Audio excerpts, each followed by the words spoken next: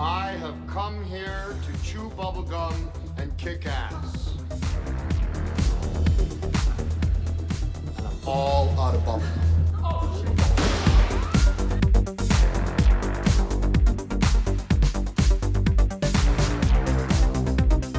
You're gonna need a bigger boat.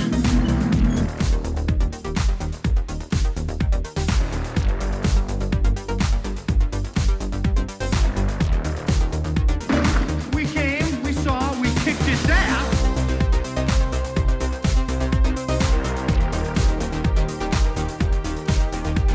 I kick ass for the Lord. Live or die. Make your choice. Boy, the next word that comes out of your mouth better be some brilliant fucking Mark Twain shit, because it's definitely getting chiseled on your tombstone. Hello, boys and girls. This is Uncle Dick. Let's all take a trip to Mistress Mary's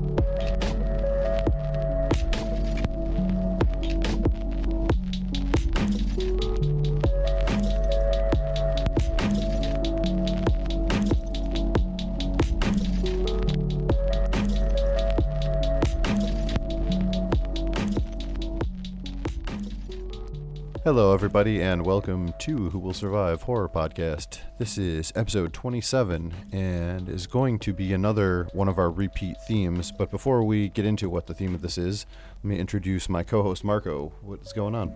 Hello, I'm here.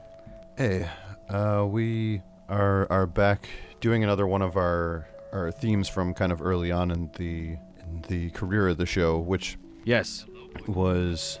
Ironically, this is episode 27, and we had done the same thing on episode 7, so almost 20 episodes ago.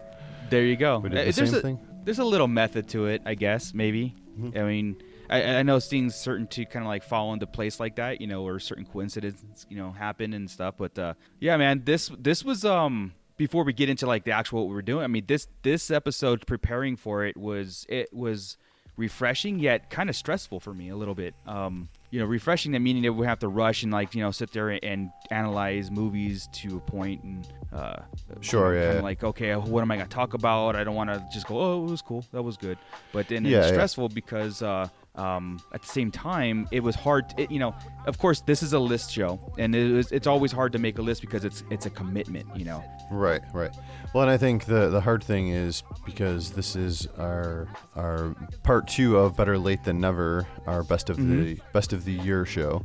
And when making the list for myself, I know I really tried to commit to watching a pretty good amount of movies released this year, primarily horror. Yeah. And as I'm going through them, I'm trying to kind of like be fair and think about everything. And obviously I don't have time to rewatch every fucking movie that might make my top 20. So yeah, I picked and choose of what I can rewatch. And then some stuff came up because we went on this big binge of 2018 movies.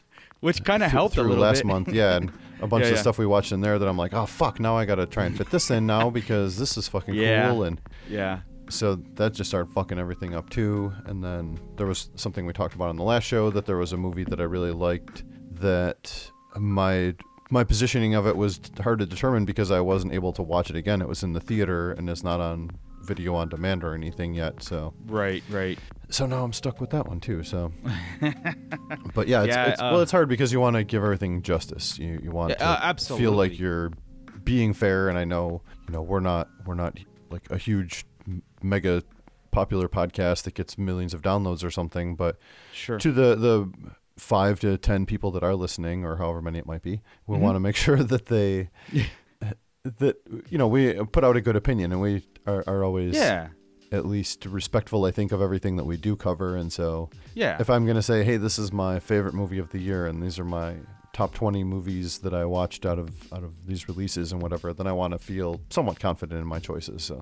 Oh, of course, and that's the stressful part of it. That's the commitment, like I'm putting this here, and I know we initially said we were going to do top 10 movies of 2018, and then we opened it up to 20 movies, and I was like, oh, thank God, because I just don't want to leave things off, because I happen to like a lot of things. I like it. I'm easily entertained. Sure, let's put it that way.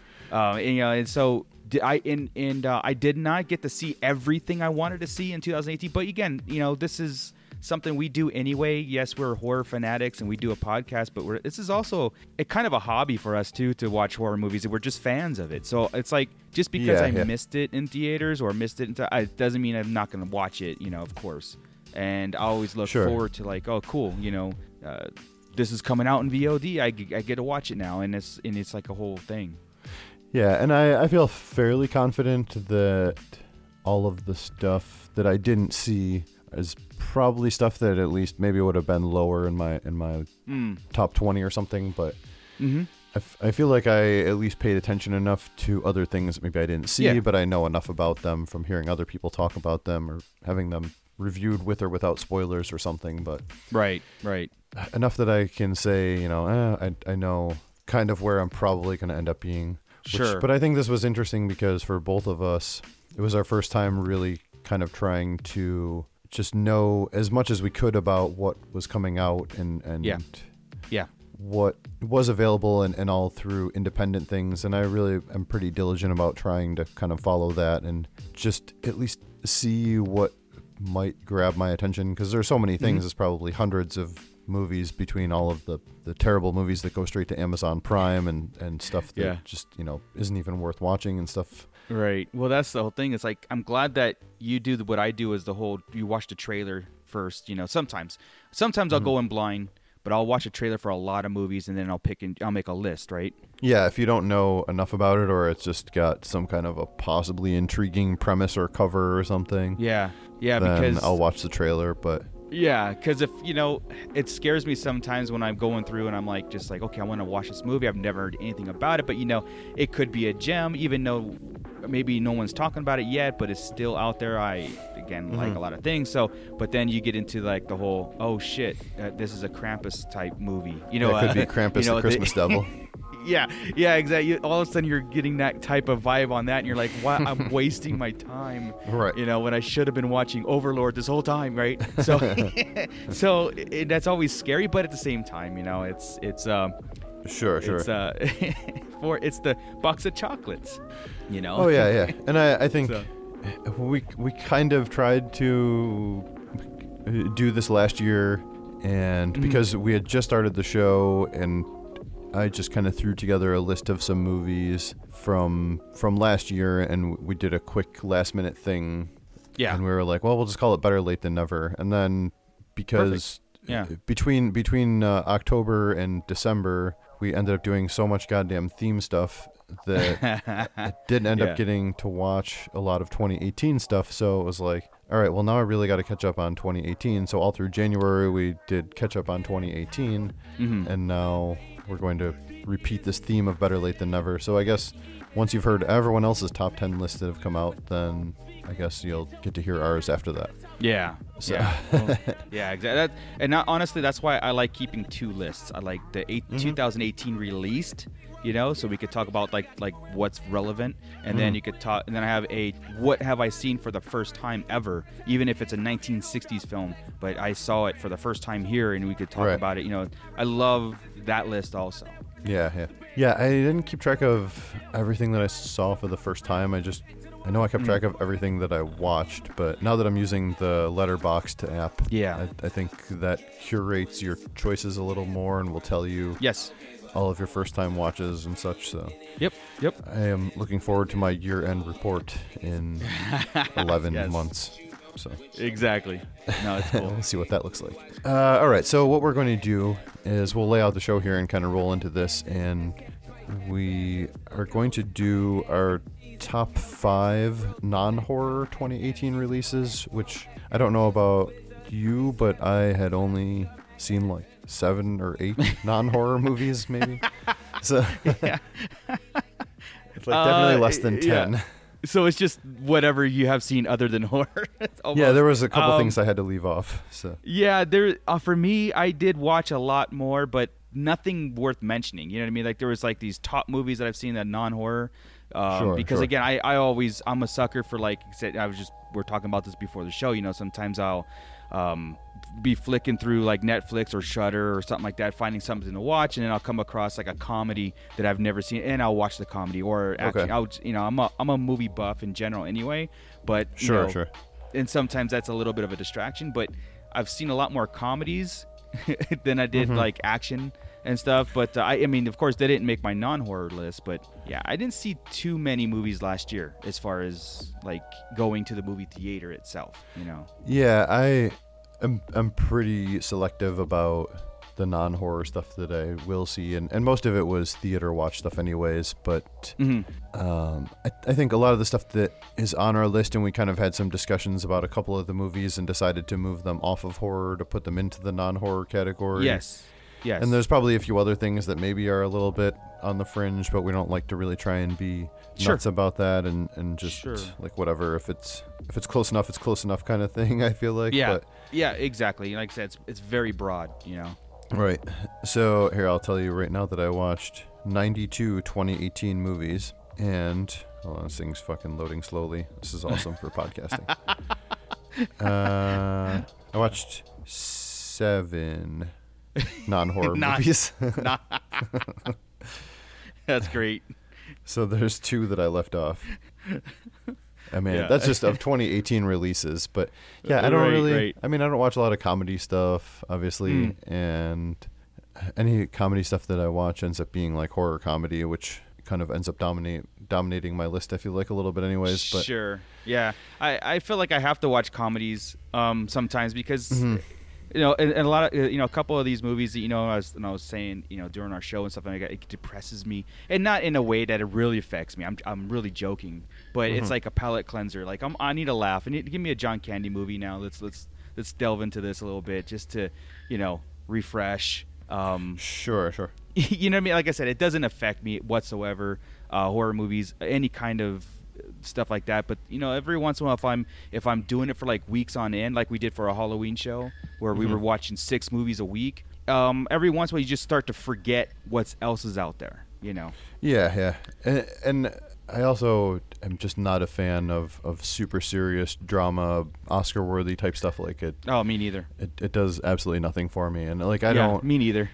It doesn't offend me. I'm not like, oh, those movies are fucking terrible, or like I get that they're good movies. I get it. Like I'm just not the audience for it. So. Yep. Me neither. I mean. Well, why don't we start going back and forth with our non-horror? Okay. Starting at 5 and ending at 1. I can go first. Yeah, sure. And I am going to have so. Basically, all of these movies I rated a 9, so it was really just kind of listing them by which ones I liked the best, I guess.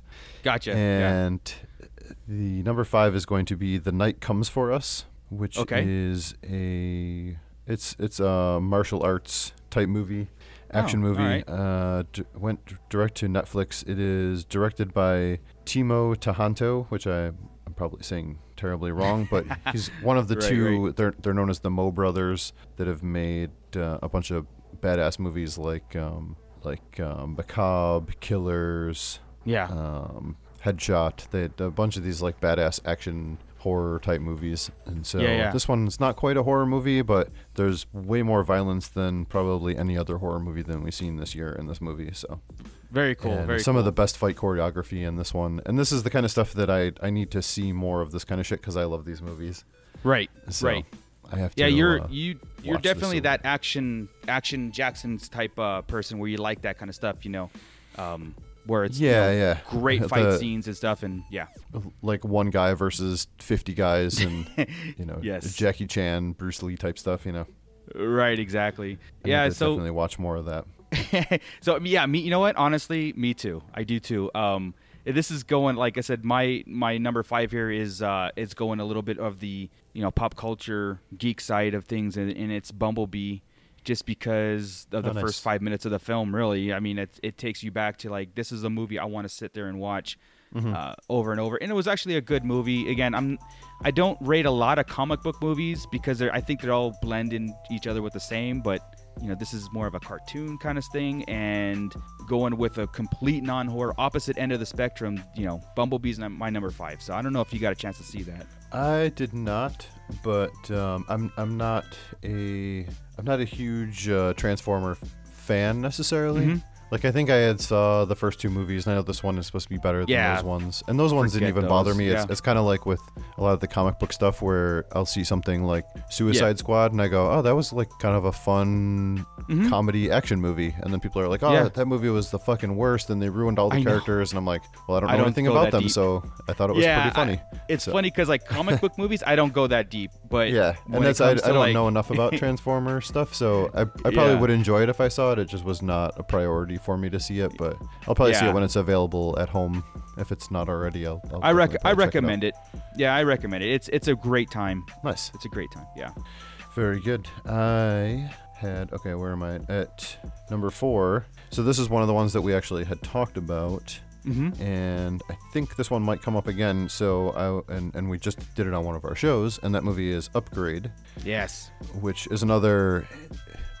It's close to being a horror movie. There's a lot of badass violence in it, but it's really more of an action sci-fi movie. It's kind of a Terminator-esque type of thing that's going on in this movie or something. Yeah. So we had discussed before and decided that we would keep this one off the horror list, which really was just kind of a cheat code to put more movies onto our top 20 horror. Yes. So it was going to make it into that. So. Yeah, exactly. And yes, this will come up again, so I will talk about it in a few seconds here. Nice. All right. So you're number 4. Yeah, again, one of those movies where we kind of switch and we go take a deep look and go, is this horror? Is this non-horror? Blah. And this movie could blur the lines definitely, and I have it as Low Life. Okay. And people might be saying too, like, hey, Low Life came out a long time ago, and it's not 2018. It's like, but we're basing this off of when it was available to us, and it does come up later on in our other list too. So just keep that in mind when you're talking about it. So this Low Life is more like that crime drama, and with horror elements because of the gore and the violence into it. Yes, yeah. Which I know, you love this movie too. So. I moved it off my horror list into my top because I had to. I really had to. I love this movie. Yeah. This one again will come up on mine, so I'll save my part for when we get to that one. So we are at number 3, and number 3 is I had seen 2 superhero movies. Oh, no, 3. I saw 3 superhero movies, and the only one that made my list, I left 2 of them off. And the one that made my list is actually Black Panther. Okay, cool. The other ones I saw were Infinity Wars and Deadpool. Is it just Infinity War? I don't know if that's pluralized. I think it's just one war. Yeah, right? I think it's just one war. Okay. Infinity War. We could be wrong. But yeah. I saw that one and Deadpool 2, which Deadpool 2 was great. It's super funny. Yeah. But just the mix of everything in Black Panther was so awesome to me, and I've watched it a couple times. I bought the Blu-ray, watched it at home. Yes. And not just because of the cultural importance of it and everything, but the way that the movie blends old and new so well together with the Wakanda scenario, where everything is. That's like my favorite part of the whole movie is everything is like these stylized tribal rituals and roots in the old ways and magic medicine and weird fucking purple power flowers and then also the most advanced technology in the world. So exactly. No, I loved Black Panther. Of all the comic book movies that were out there, this was really cool. And again, I felt the social importance of this movie too. And I was caught up in the hype along with it because it was like, to a lot of people, Black Panther means to what Star Wars means to me, you know what I mean? And the hype around it and the importance of the movie. And it was fantastic to see another movie other than Star Wars really kind of just bring bring people together and divide people too for some stupid reason. I don't know why a comic book movie would divide anybody, but it did. It had its controversial, moments. Oh yeah. Well, everything does. Exactly. So, but you know what? I didn't put Black Panther on there because I felt I was entertained more with another comic book movie. Okay. Then I didn't want to just load my list up with those movies because again, I'm getting a little bit burnt out of the Marvel universe. Sure. I'm just kind of like, I don't care anymore. You know well, what I mean? it's not. Well, yeah, and I guess the thing is it's not really our thing. Like we've said before, we're not invested in the characters and stuff. So yeah. To us, it's like, okay, they're entertaining and they look awesome and it's cool to see big guy punch other big guy, but at the same time, it's like we're not invested in things the way that we're invested in some crazy $1 million budget independent bullshit movie. Yes. that we could talk about for 2 hours or whatever. So 100% right. Yeah, there's just a little bit more in depth to other. Yeah, you're right. Just punch joke. It's just what works for us, and we don't know the other stories to talk about. So yeah, exactly. So with that said, after I just bashed comic book movies, I'm going to my number 3, which was a comic book movie. But it was honestly, it was on the premise of solely just I had a smile ear to ear when I left the show, and I was thoroughly entertained, which was Deadpool 2. And it was because of it was I went in there kind of arms folded because I was like, I don't know, it's just more of the same. And it was like, something that more of the same just worked, and it was so funny. I'm not gonna say it was better than like like Avengers or Black Panther. It was just that I was entertained more with Deadpool 2 because it wasn't serious. It didn't take itself serious, and maybe that's what I needed at this time in last year. Oh yeah. No, I love that one too. I think I probably rate that one at a 9 as well, and it was more to me, like I said, by default I wanted to leave 2 of the comic book movies off and only have the one on there just because of the other stuff I felt I liked better for whatever reason. But yeah, it's super funny. I would say probably joke for joke almost funnier than the first one because the first one has its pretty heavy moments to it. Yes. But I think it's definitely something that is very rewatchable, like the way the first movie is too. So yep, definitely. All right, and that brings us to number 2, which this will be your opportunity to talk about this since it doesn't necessarily make your list. Okay. And my number 2 is Solo: A Star Wars Story. Yes. People are like, "What? It didn't make his list? Are you nuts?" And I have a reason, but go ahead. So for me, of all the, I guess, comic book movie independent property type universes, Star Wars has always been my favorite too. And yes, I'm not as invested as you are and, right. and your friends with Sarlacc Digest, but sure, I have been a lifelong fan. It's definitely my favorite of those type of universes, and I don't know if I have made it super well known on the show or not, but Chewbacca is my favorite character, and this movie is tons of Chewbacca. So yes, tons of Chewbacca. Yeah, you're a Chewie and Ewok person, definitely. Right. Yeah, my equation for this movie would be Mo Chewbacca equals Mo Betta. Very good, very good. But yeah, I mean, it was super fun. I mean, there's a lot of comedy, but I don't even mind when people say like comedy is overdone in The Last Jedi and stuff like that. But to me, like I'm an idiot that likes horror comedy type stuff anyways. So when I'm like, oh, what are you talking about? This movie's fucking funny. Like, why is that a problem? Right. Yeah. I know. Say like, I know. The Predator is too funny. Like, you don't like laughing? I don't get it. Like, I know. What's wrong with you? I get it if people say like it's not the right tone for that thing or whatever. Sure. It's fine. That's your opinion. So. Yeah, Solo did a great job though on the comedy, on the humor part of it. It was almost perfect when it came to like so many good actors. Yes.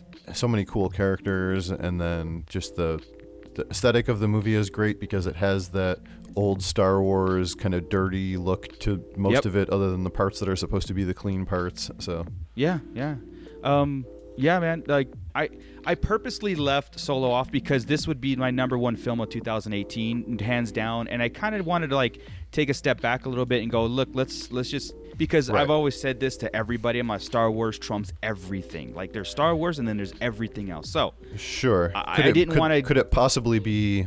Could something ever be like so bad that you would be like, no, it's not. It's actually not the best movie of the year. Oh yeah. Okay. Well, yeah.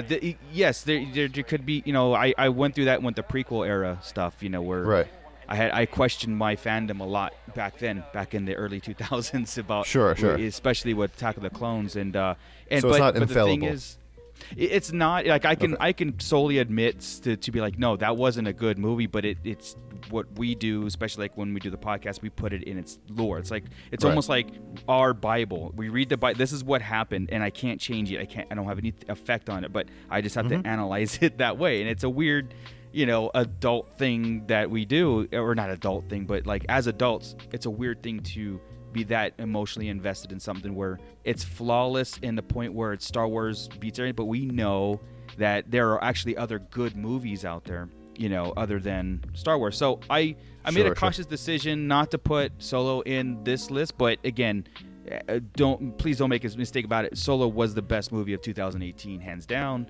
and because it holds the Star Wars title, but it was actually a good movie too. It wasn't like it wasn't bad. Yeah. So, yeah. But I just kind of wanted to not sound like a broken record and just be like Solo. So yeah, it was actually, I guess, sort of in prep for the show. I watched it over the weekend with Marissa. Did you? Cool. Yeah. And because I saw it twice when it was in the theater, and because I always like Star Wars is like one of the only things I go and see 2 times. So I'll go with Marissa if Kale's not around, and then I'll go back with Kale and see it again. Oh yeah. And then we just watched it again over the weekend, and I was like, I want to kind of like assess if I feel like this is like my favorite, or like where I kind of stood on the whole thing. Sure. And just rewatching it for the 3rd time, I guess now, was like, yeah, I really enjoyed it. So yeah. Oh yeah. A lot of people have that feeling with it. Like, this is a very good, and not to kind of go over and over, because I can do a whole show on Solo, but this was one of those movies where even us as Star Wars fans, we didn't know if we wanted this movie. Like, we kind of like bitched about it a little bit in the beginning, like, I don't know if there's a story to be told there, or if it's going to be good. And I'm like, I'll never say that again. I don't care. Like, this, I know now that I want more. I've always been like, I'll just take my original trilogy and go home and whatever. But since Rogue One and Solo, in the new trilogy to a point, but the spin-off ones have been just so they really pull on your fandom strings, because they really just immerse you in a way that the story doesn't impact the entire galaxy like the other episodes one. So this could be like a fun little side ride, and they're better than the new trilogy, in my opinion. Right. They have been anyway. Oh yeah. No, it's again, it just goes back to that they're fun, enjoyable movies that look really cool and have awesome shit going on in them. So yeah, and funny, Chewbacca, you have Woody Harrelson. Yeah, I mean, come on, right? It's funny because on my notes here, when I have my non-horror and I have my 1 through 5, I have a little Pac-Man thing, and I have Solo next to it. Like, Solo eats it all. Solo jumps it all, just because I couldn't even like do it and not make mention to it. Again, there's Solo, and there's everything else that happened in 2018. So, all right. But cool, man. Yeah, again, I think we're at your number 2.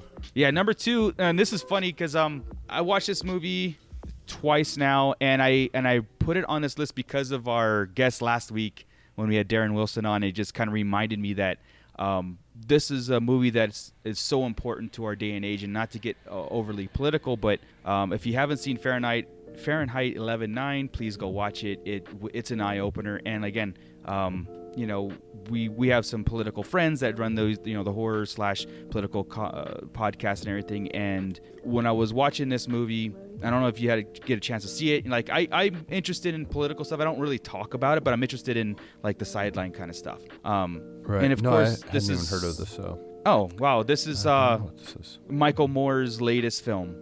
If you're familiar with Michael Moore, he's very controversial, very documentary style, and of course, yes, it leans heavily. It's a speaking piece, leans heavily on one side, and you can be persuaded, but it's such an eye opener that. To me, it's like one of those things like, yes, we have fun with all these other movies, but if you were ever going to watch something so important, like the most important movie of our time, this is the movie.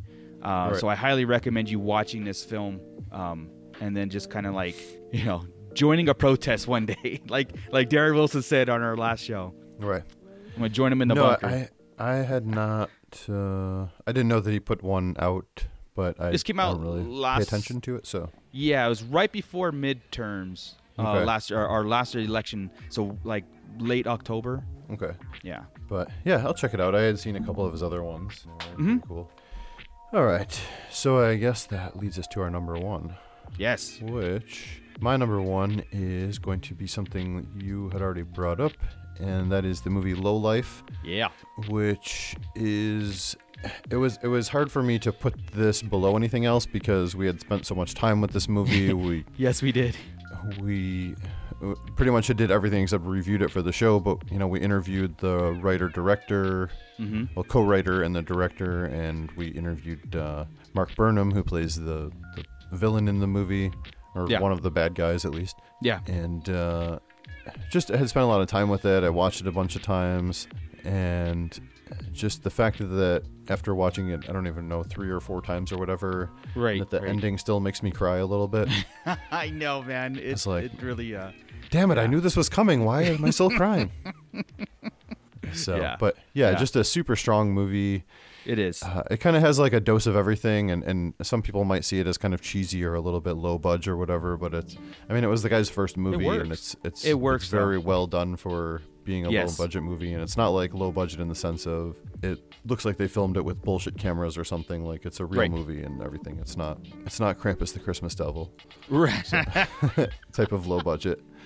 Yeah, Low Life's slow motion montages are amazing versus the Christmas Devil's. Yeah, but I mean, it has like a lot of comedy. It has a lot of drama, as you had mentioned before. The gore, there's like some pretty insane shit of people getting their heads smashed and people getting pounded to death and shot and cut. And if you like Quentin Tarantino stuff, and I know we've interviewed Ryan Prowse.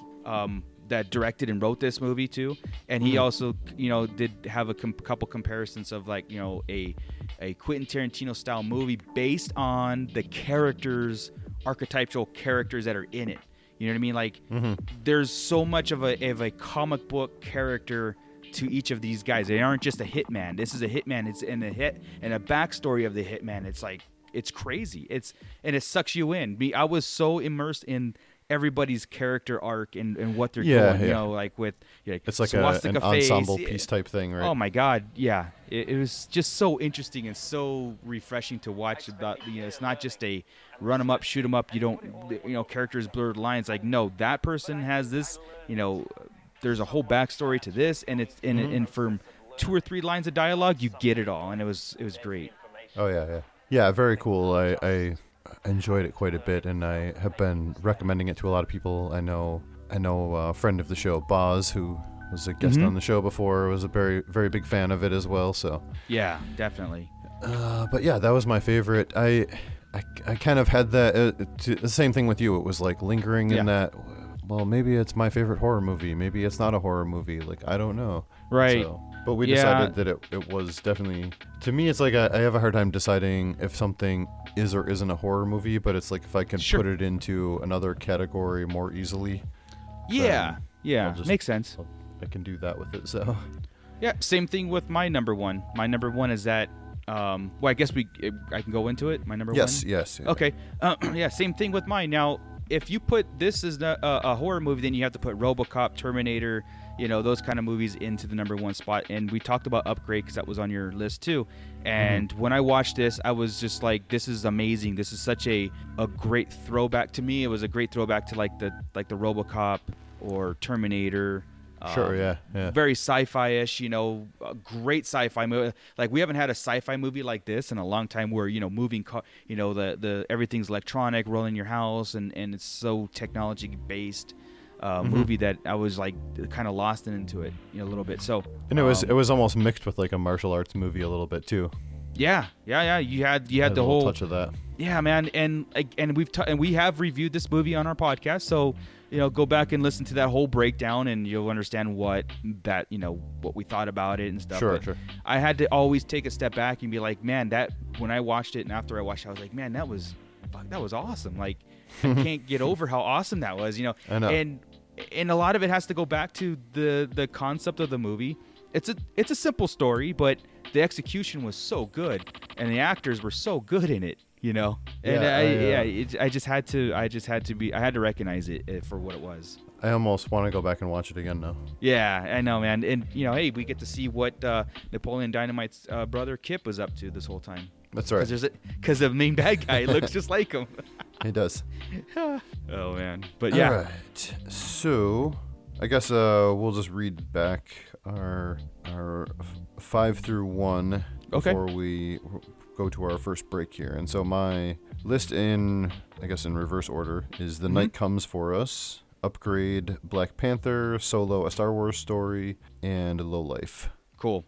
And mine was Bumblebee, Low Life, Deadpool 2, Fahrenheit 11.9, and Upgrade. But, of course, Solo is the Pac-Man of all. But anyway. Right. We had a couple of repeats there, and it Definitely. comes for us. The Night Comes For Us. I saw that on Netflix. I'm going to watch it. Absolutely. Yeah, well, I think I have a feeling that there might be a Mo Brothers episode in our future, just because I love those guys' movies. So there you go. Cool. We might have a little bit of that fringe horror on a future episode again. I'm ready. All right, so we are going to take our first break here, and we will come back with our numbers 20 through 11 of 2018. Try to be best, 'cause you're only a man, and a man's got to learn to take it. Try to believe, though the going gets rough, that you gotta hang tough to make it. History repeats itself, try and you succeed. Never doubt that you're the one, and you can have your dream. You're the best around, nothing's gonna ever keep you down. You're the best around, and nothing's gonna ever keep you down. You're the best around, nothing's gonna ever keep you down.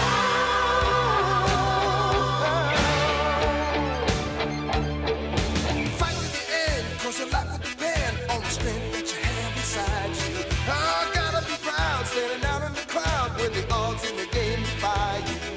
Try your best to win them all, and one day time will tell. When you're the one left standing there, you reach the final bell. You're the best around, nothing's gonna ever keep you down. You're the best around, nothing's gonna ever keep you down. You're the best around, nothing's gonna ever keep you down.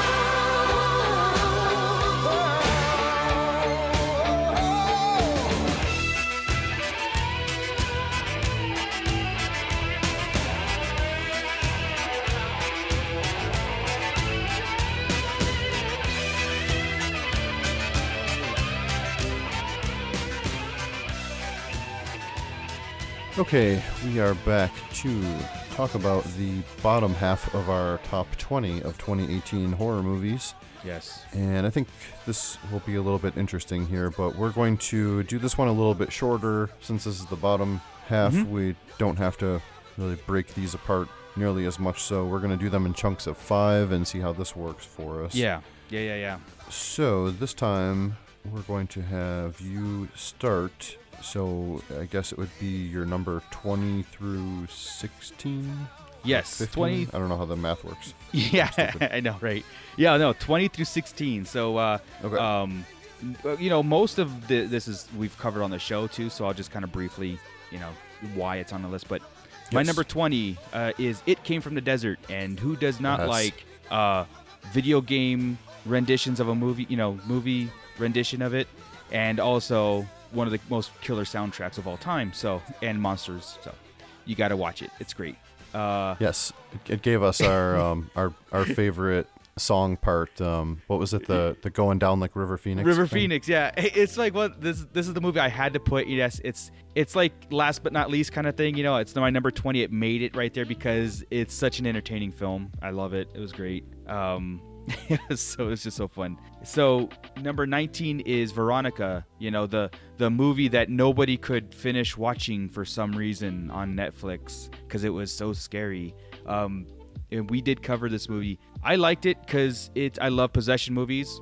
I love Exorcist kind of type stuff.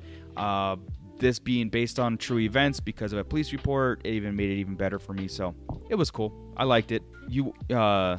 Number 18 is Cargo, and Cargo is a zombie movie, Netflix original. God, it just I love those different ones that are not just rampaging zombies. It's got a little bit of a backstory to it, and this is more of a a family drama / zombie kind of stuff going into it, and it puts you in that situation where you're caring for an infant, a newborn baby, but you just got bitten by a zombie, and this is your journey. And that's such a cool concept because look, the dangers of it is just awesome. And right. What's a great ride. And I think Netflix is hitting it out of the park last year, and this is one of them. 17 is Tragedy Girls. We interviewed Tyler McIntyre, who did Tragedy Girls. I love the damn movie. It's so fun. The color palette still today is amazing. That neon-ish comic book kind of style, social commentary of teenagers just not caring about anything but being serial killers. And how fun was it? It was a fun movie. Oh yeah. Of course, my number 16 is Terrifier, and nice. Honestly, Terrifier's got a lot of buzz, right? A lot of buzz. Everybody likes it. Art the Clown is becoming a horror icon, and congratulations to that. But I'm gonna tell you, a lot of people are criticizing the movie just because they think it's it's just violence for the sake of violence. I'm like, wait until the last 5 minutes of the film, and it changes everything. So if you haven't seen it, watch it. It's amazing horror, amazing gore, but the last 5 minutes makes it a horror movie in my book. So right, yeah. So we definitely have some common ones here. The ones that I will say, I did see all of those. I did like all of those quite a bit. It Came from the Desert. I was glad that you put that one on because yes, did not make my top 20, but it was right in that range. I think I gave it a right 7.5 out of 10, and so it was right in that ballpark for me. Yeah. But just totally stupid, but just so much fun. I think our description of it was that it was the best unintentional bad movie of the year. Yeah. Because everyone just was trying so hard. There were just a bunch of little tryhards out there. Exactly, and it's a throwback to the Giant Ant movies. Them. Empire of the Ants. Video game and stuff. Exactly. So it was just a fun ride. And I did not have Veronica and Cargo were kind of right in that same range for me too, where very good movies, but they didn't quite make it. I think I actually had come down on Veronica was up a little higher, and then just kind of kept getting knocked down and down and down by other stuff. Sure. And Cargo was really good. It's very high quality. And to me, the zombie movies that are about the people and not about the zombies sometimes work and sometimes they don't. And it wasn't that it didn't work. It was just kind of whatever. I didn't really care about them. It's very as slow. Much, so. Yeah. It's very slow, and it introduces a lot of different elements. There is a cure to the, or it's kind of a cure. It's a whole thing, but it's just a different take on the zombie thing, and just putting that. Yeah. That part I did like the way that they had changed some of the stuff, and the whole care package thing, and knowing what they know about it and stuff was really cool. Yeah. It was hard for me to not feel like, well, just fucking ditch the baby, man, and I knew you were gonna you can move faster. What the hell? But I guess he's already bit, so it's he has to at least have some kind of purpose. Yeah, I guess that makes more sense. It's he's gonna die anyways. Oh man! How can you be that attached to the kid? He's only been around for a couple months. Yeah, exactly. No one's that attached. Come on. Doesn't even know your name. Right. Damn emotional parents. Right. Yeah, that's funny.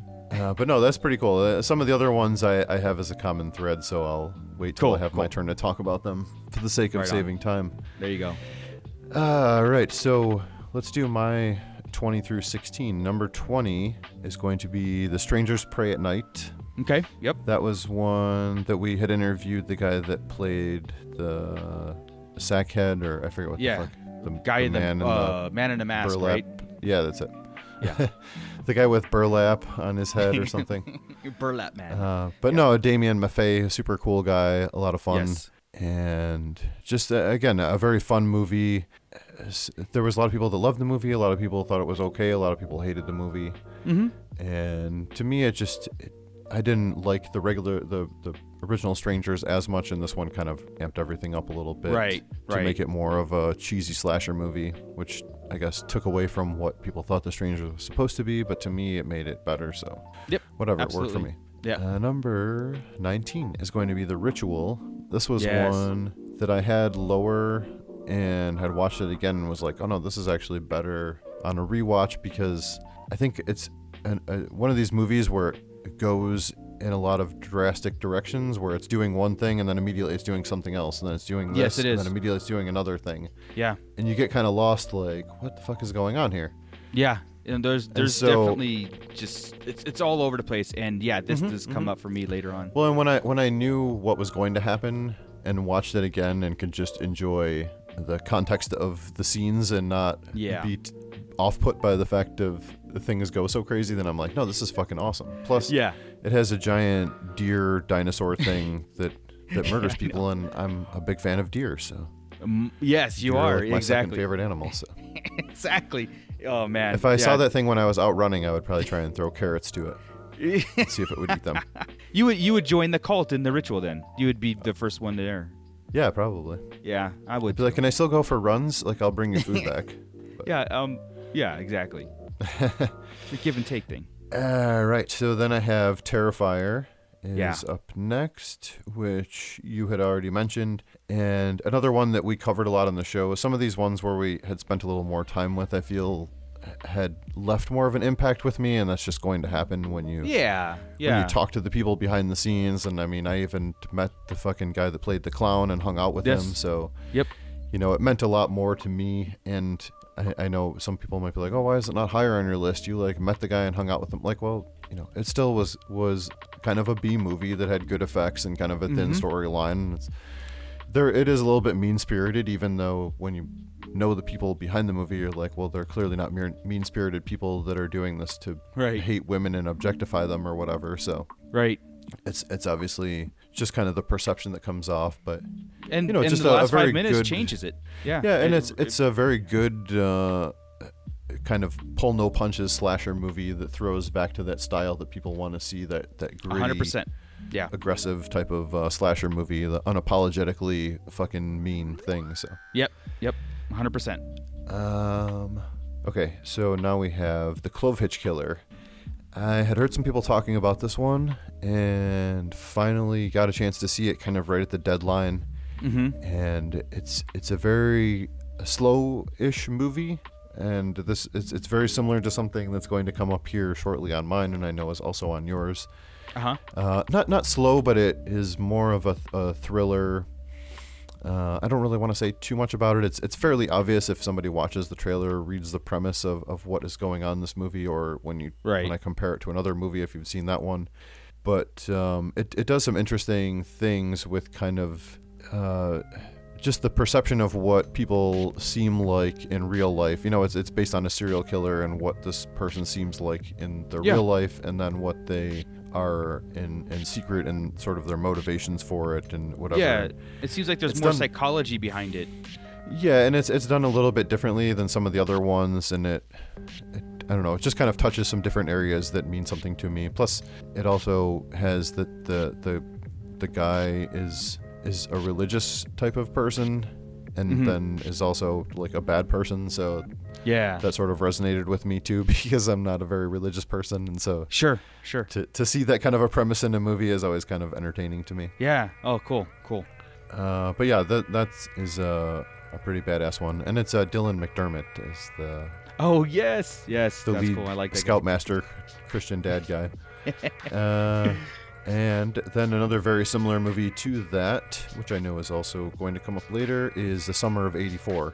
I wanted to like this one better, and honestly, I feel like if I got a chance to watch it again, I might bring it up a little bit higher, but to me, it didn't, like, all the stuff that's in my top 10, I feel like in one way or another has a certain element of fun to it, and this one was a lot more of that same kind of thing. It's mystery, it's psychology, it's kind of anxiety and terror building over a series of time to some kind of pretty fucked up things that happen that really throw you for a loop. So I really, really liked it.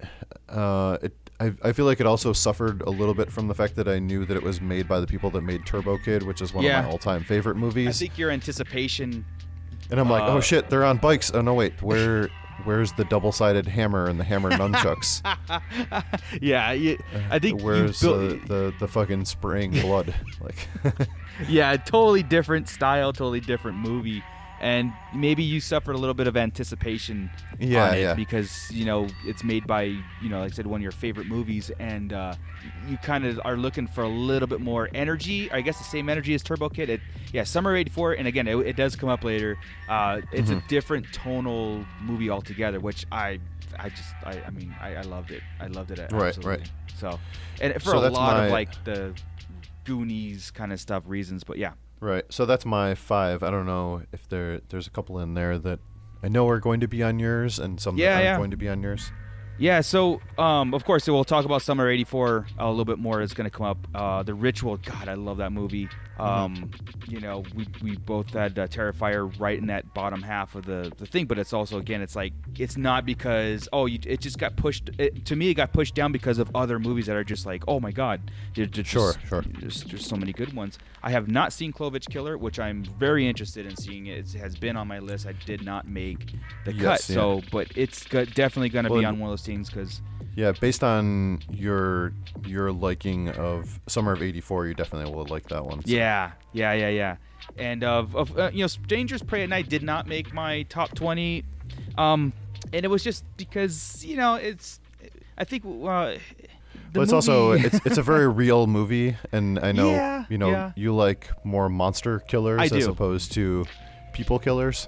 So. Yeah, and look, like I said, with the comparison to a lot of people say, like, the motivation behind things. Sometimes you don't need, like, you know, hit in your face or you know, everything spelled out for you. But I felt like Strangers Prey and I didn't really have a direction where it was a little bit of a plot. It being the second one, you should get a little bit more what's going on, and that's why I compare it to Terrifier, because Terrifier, you're watching this movie and you're just going, oh my God, how can it get any more violent or crazy?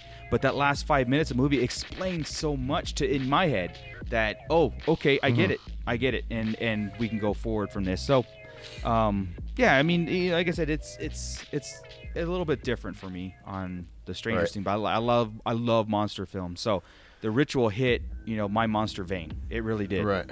All right. Because, well, let's go on to your 15 through 11. Okay. So, one of my late entries, what I had to switch things around is that you don't have this, or you didn't know about this. My number 15 is Unsane. And I rewatched this recently because we did it for the show, but I also rewatched it again. And I was like, okay, I have to put this movie on there. When I took Low Life off of my list, I put Unsane in its place. Right. It's just a great psychological kind of movie. And both of you and Darren made me really think about the stuff that I had in my head. And I just totally did a 180 and be like, oh God, I see this movie for what it is now, not trying to read into it. No, my number 14's Another Wolf Cop, because how can't you not? I mean, if you haven't seen it, please drop everything and go see it, dude. It's so good. Yeah, definitely not for everybody, but it's not, but it should be, really, because it's just such a tongue-in-cheek, not serious movie, but it's like you and I talked about, and the characters, they're so comic booky, they're so good, you know. And then my number 13 is Mandy. That again, after watching a few times, and I've never been on LSD, I've never been, you know, on acid or anything like that, but I mean, after watching this movie, I think I've experienced what it must be like, so without the consequences. Number 12 is Bird Box. Again, Netflix again is knocking it out of the park. It's just a cool original concept. When I say original, it's getting into that, you know, unknown, just like Quiet Place might do, and other type of movies where it's the unknown is more scarier than actually seeing something, which I appreciated the hell out of Bird Box for it. I don't know why people are doing there's no such thing as a Bird Box challenge in my book. It's dumb. So, yeah, GPS doesn't work that way, people. Yeah, exactly. Oh, it's dumb. I hate that. And my number 11 is Cat Sick Blues, and this is one of those movies where it was kind of like released a lot longer than 2018, but I guess when it was available for us to view, it was last year. Right. And what a great. I mean, you talk about like a headfuck movie, like a psychological, serial killer, but had an actual motive and an end game to his stuff. It wasn't just going till he got caught. It was this great concept that it's all because of his cat dying. It's so good, so fun. So yeah. No, that's it's funny because it just now is actually finally available on Amazon Prime to not even on Prime. You still have to rent it, but it wasn't even on VOD on Amazon until this year. Right. So just weird distribution bullshit with that, and so that's why it ended up making mine as well, because it technically was not really available in the U.S. until 2018, other than if you bought the Blu-ray from Australia and had it shipped or something. And it was region free or something. It was the only way you could really get it. Yeah. Or other ways. Or other ways, yeah. So I also really liked Unsane. We talked about that one just recently. Did not make my top 20, but was still a really cool and powerful movie. Yeah. And kind of the same thing with Mandy. I really want to like that one more, and I think if I can have like a good quality watch of it and sit and just fucking take the whole movie in one section and not, it was like I would put it on and I was like late at night and I'm starting to kind of fall asleep and I got to stop and put it back on or something. Yeah, I did watch it 2 times, but yeah, you need a one through on it. Yeah, that one is cool though. It's definitely a ton of fun and something that kind of sticks with you no matter whether you're like, well, it was kind of stupid or it wasn't. It sticks with you and you don't forget all the fucking craziness that goes on in that movie. Yeah, because it's just so much. And again, I'm a sucker for cult type movies where they have like this like a religious overtone of Charles Manson-esque kind of stuff going on. Yeah. And the other ones are going to come up on my list at some point or another. Cool. So I will just get into my list. Right on. Of number 15 is going to be A Quiet Place. There's another one that I had it up higher, and we had done kind of a brief review of it earlier, and I really do like this one a lot. It just kind of kept getting pushed down because yeah, makes sense. There was other things that for one reason or another I liked better than this one. Yeah, and it does kind of have some. It's a little bit slower at times, and there's some kind of stuff that you could say like, oh well, whatever, don't like this or that about it, but really it's just an amazing movie. Yes. Then I have Annihilation is my number 14. Yeah, haven't seen that yet. Oh no, wait. Well, these are a little bit out of order, but these are all ranked the same, anyways. Okay. So I have Bird Box, which you had already talked about. Yes. I don't like the comparison of people saying that it's like A Quiet Place, because A Quiet Place you see the monsters, and Bird Box you don't really see the monsters. Yeah, I think it's just the only thing that sensory thing. Yeah. Well, what I liked about Bird Box was the tension was a little bit more drawn out, and that the movie kind of moved across a bigger landscape and showed you a little bit more backstory. It was longer, but I liked that for whatever reason. In this particular case, it worked for me, where they showed you a little bit more backstory of the people. How did they get there? Right. And then I liked the kind of journey across the land while blindfolded. Yeah. To get to the end destination, where with Quiet Place you're kind of just stuck in one place waiting to fucking have things go away, I guess. I don't know. Well, yeah, they're just living in it. It's an established world kind of stuff, where Bird Box, it happens. It's like it's traveling, yeah. Yeah. You're there at the moment of the tragedy, which in Quiet Place you're already living in it. Yeah, but they're both, to me, they're both pretty much equal in their ranking. And okay. I also like that she just called the kids boy and girl. I know you did. It's perfect. So then we go to 13. I had Annihilation, which is one that I only got to see once, and I think it requires multiple watches because it's very weird and science fiction-y. But there's some badass fucking creatures. There's this crazy ass bear monster thing in it that everyone is talking about as one of the coolest things of the year. And so I really want to watch that one again. It's cool. A great movie.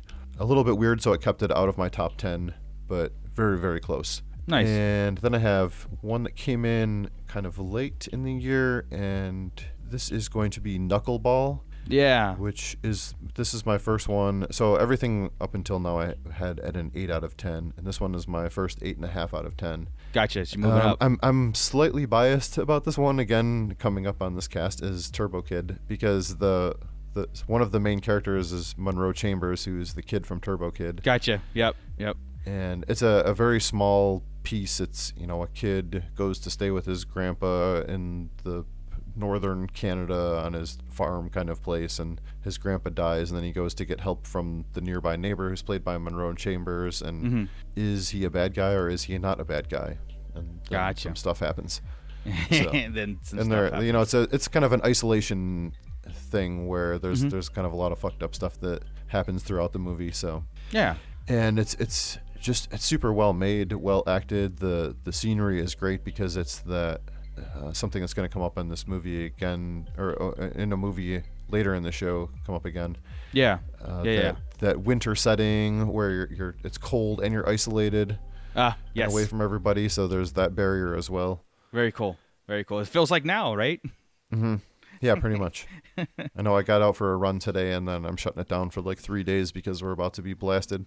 Yeah. Oh yeah. And I almost died today too. So. Well, that's not cool. Yeah. I literally fell in the street turning the corner, and I hit some slush, and I fucking bit it. Oh my God! God! I didn't fall hard. I fell on some snow, so it padded my fall. Oh, there you go. And the deers weren't around to see you, though. Hopefully, they weren't. No. Good. Because you don't want to do that in front of them. Yeah, I'd be embarrassed. Look at this asshole.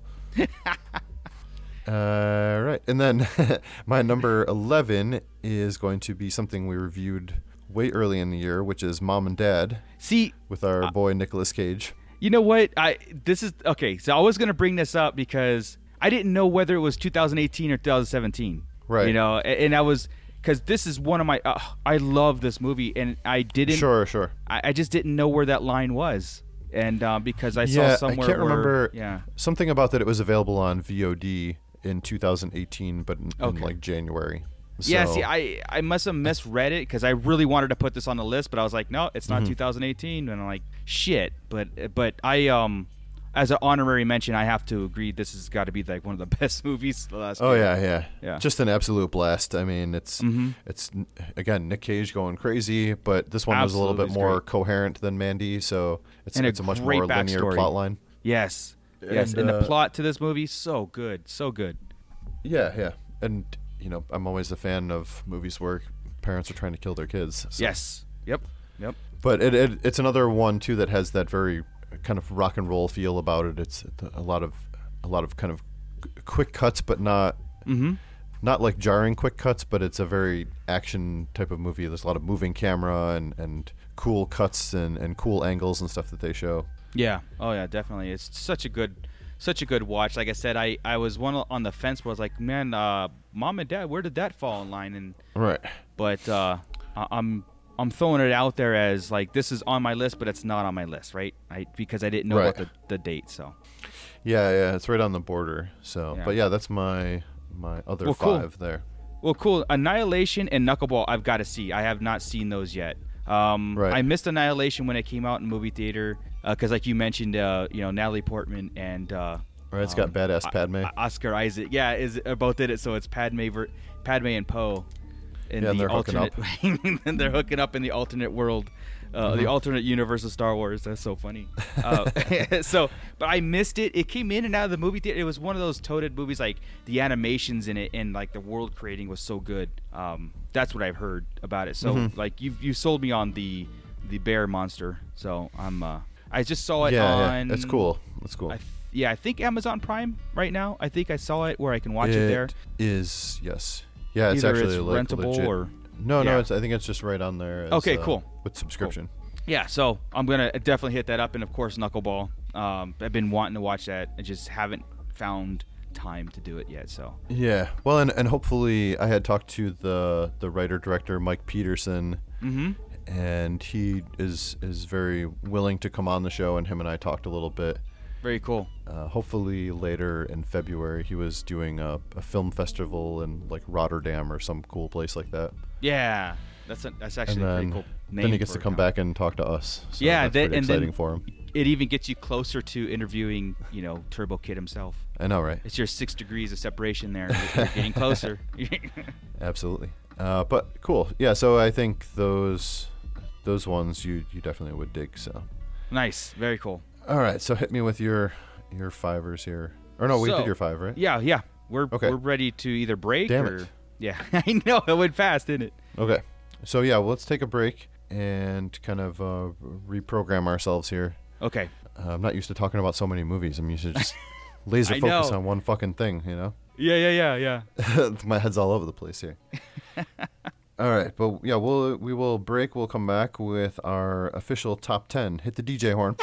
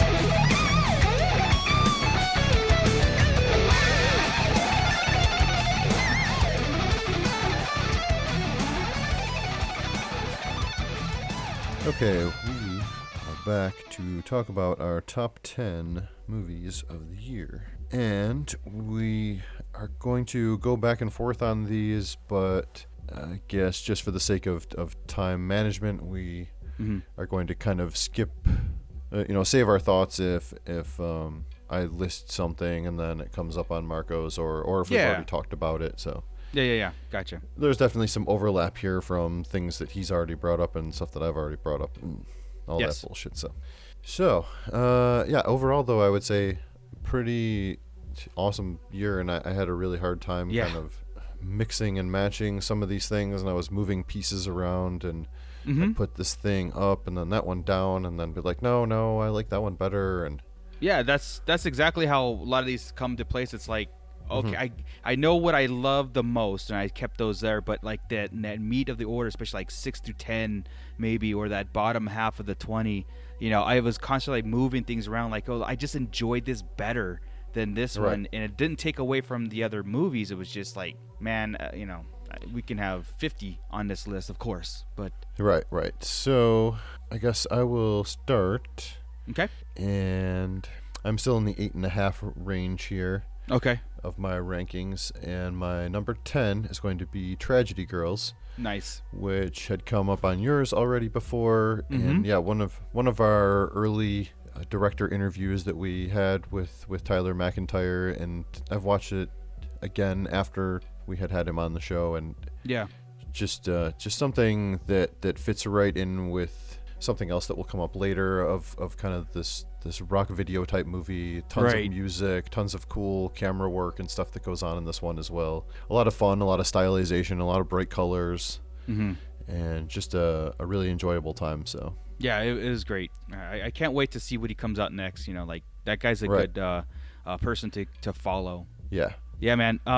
I think for the ones that are on this list that we reviewed, I think I'm in my 9s right now. I think it's anything that I rated a 9 and a plus. So my number 10 now. This was one of those movies where I was like, do I want to put it in the bottom half or the top half? But I figured it's got to be on the list no matter what. And it's the new Halloween from this year or last year, 2018 nice. Halloween. It's in the low 10. But it does make the top 10 because it was just nostalgic Halloween movie. It was a great throwback to the original. It felt great. It had all the elements that a Halloween movie should have. You know, didn't have this stupid comedy. It had the good character progression. Like when we did this, I think I mentioned it. This is the Where Are They Now of Halloween. You know, like the 40 years later or 30 years later. This is what everybody's been up to, you know, and then you kind of get this last hurrah kind of deal. Sure. You know, it wasn't innovative into the fact, but it just felt good. It was cool, and I think a lot of it, I got into the hype of the movie when it was coming out, you know, when I went to see it. I just was into it. I wore my Halloween shirt, you know, I was just into it. I was like, this is so cool. Yeah. I just couldn't wait to see it. Yeah, that helps. Yeah, exactly. I will save my thoughts on that one for later. Yes. And so we come to my number 9, which might be a little bit controversially high rated at an 8.5 by me, but is something that I totally love. You know, we've watched it a couple times, and we had interviewed the director of this one, and so I know I'm slightly more biased on some of the things where we've interviewed people, but I also try a little harder to reach out to these people that make the movies and learn more about them. So sure. And that is going to be another Wolf Cop, which is just, it's so funny and so stupid, and it's something where it's supposed to be funny and it's supposed to be stupid, and the right balance of everything works for me. It was so good. And I don't know if, you know, because it's a hockey movie in a small town in Canada, and it kind of feels slightly familiar to me and whatever, so sure. I don't know if that plays into it a little bit, and but, you know, just based on the way that the first movie was, and then the turns that this one takes, and some of the way that the characters are changed from one movie to the next, really makes it almost better than the first movie for me. Yeah, it's definitely one of those 80s type sequel movies where everything's more over the top than the original. Yeah. So, but yeah, I know it's probably a little crazy to say that I have it not. I agree out of 10, you. But I agree. I just love the movie, so. I so agree with you, man. It is like, this is like the epitome of what, you know, how I grew up watching movies, and that ridiculousness of it, and like the over the top stuff, and again, a true sequel being, let's do what we did at the first one, and let's triple it. Let's triple everything to it. And it was such a great, refreshing movie. You know, like I said, if there's a Wolf Cop 3, which again, go back and listen to our interview. There's something that they're working on, and they even have to beat out what they did in Wolf Cop 2. So that is ultra exciting. Right. Yes. Yeah. Absolutely. Yeah. So that's it for me. Cool. In the Jeremy Saulnier world, the only one that he came out with last year is Hold the Dark, and I think anytime this guy is going to do a movie, it's going to be one of my top movies of the year, because this guy is amazing. When whatever he touches is turned to gold. When we did our retrospective of him and the 4 movies that he did, I just fell in love with all his work. And Hold the Dark was a Netflix original, I believe, based on a book, but still, I mean, we went into a depth discussion of it, and it's one of those movies where you can watch it, and it's like, we can analyze it because there's a lot of psychology behind it. There's a lot of mythos behind it that we can what's going on here, and you can analyze this movie so good, and it's a talking point movie. Like you can actually, get into group discussions about this movie and just how good it was. And to me, like you don't hear from this as a horror movie because it's got its archetypal horror movies elements going on about beasts and man and stuff like that. But what you don't hear about it in horror movies is like you never hear this. This movie had the best gunfight scene ever in a horror movie. You know what I mean? Yeah, right. Yeah. I just it beats out Heat. It beats out like more of the shoot 'em up movies. I'm telling you, violent as hell. Yes. It just, like I said, it's got to I just can't say enough about his type of movies. I fell in love with his work. I really did. Jeremy Saulnier.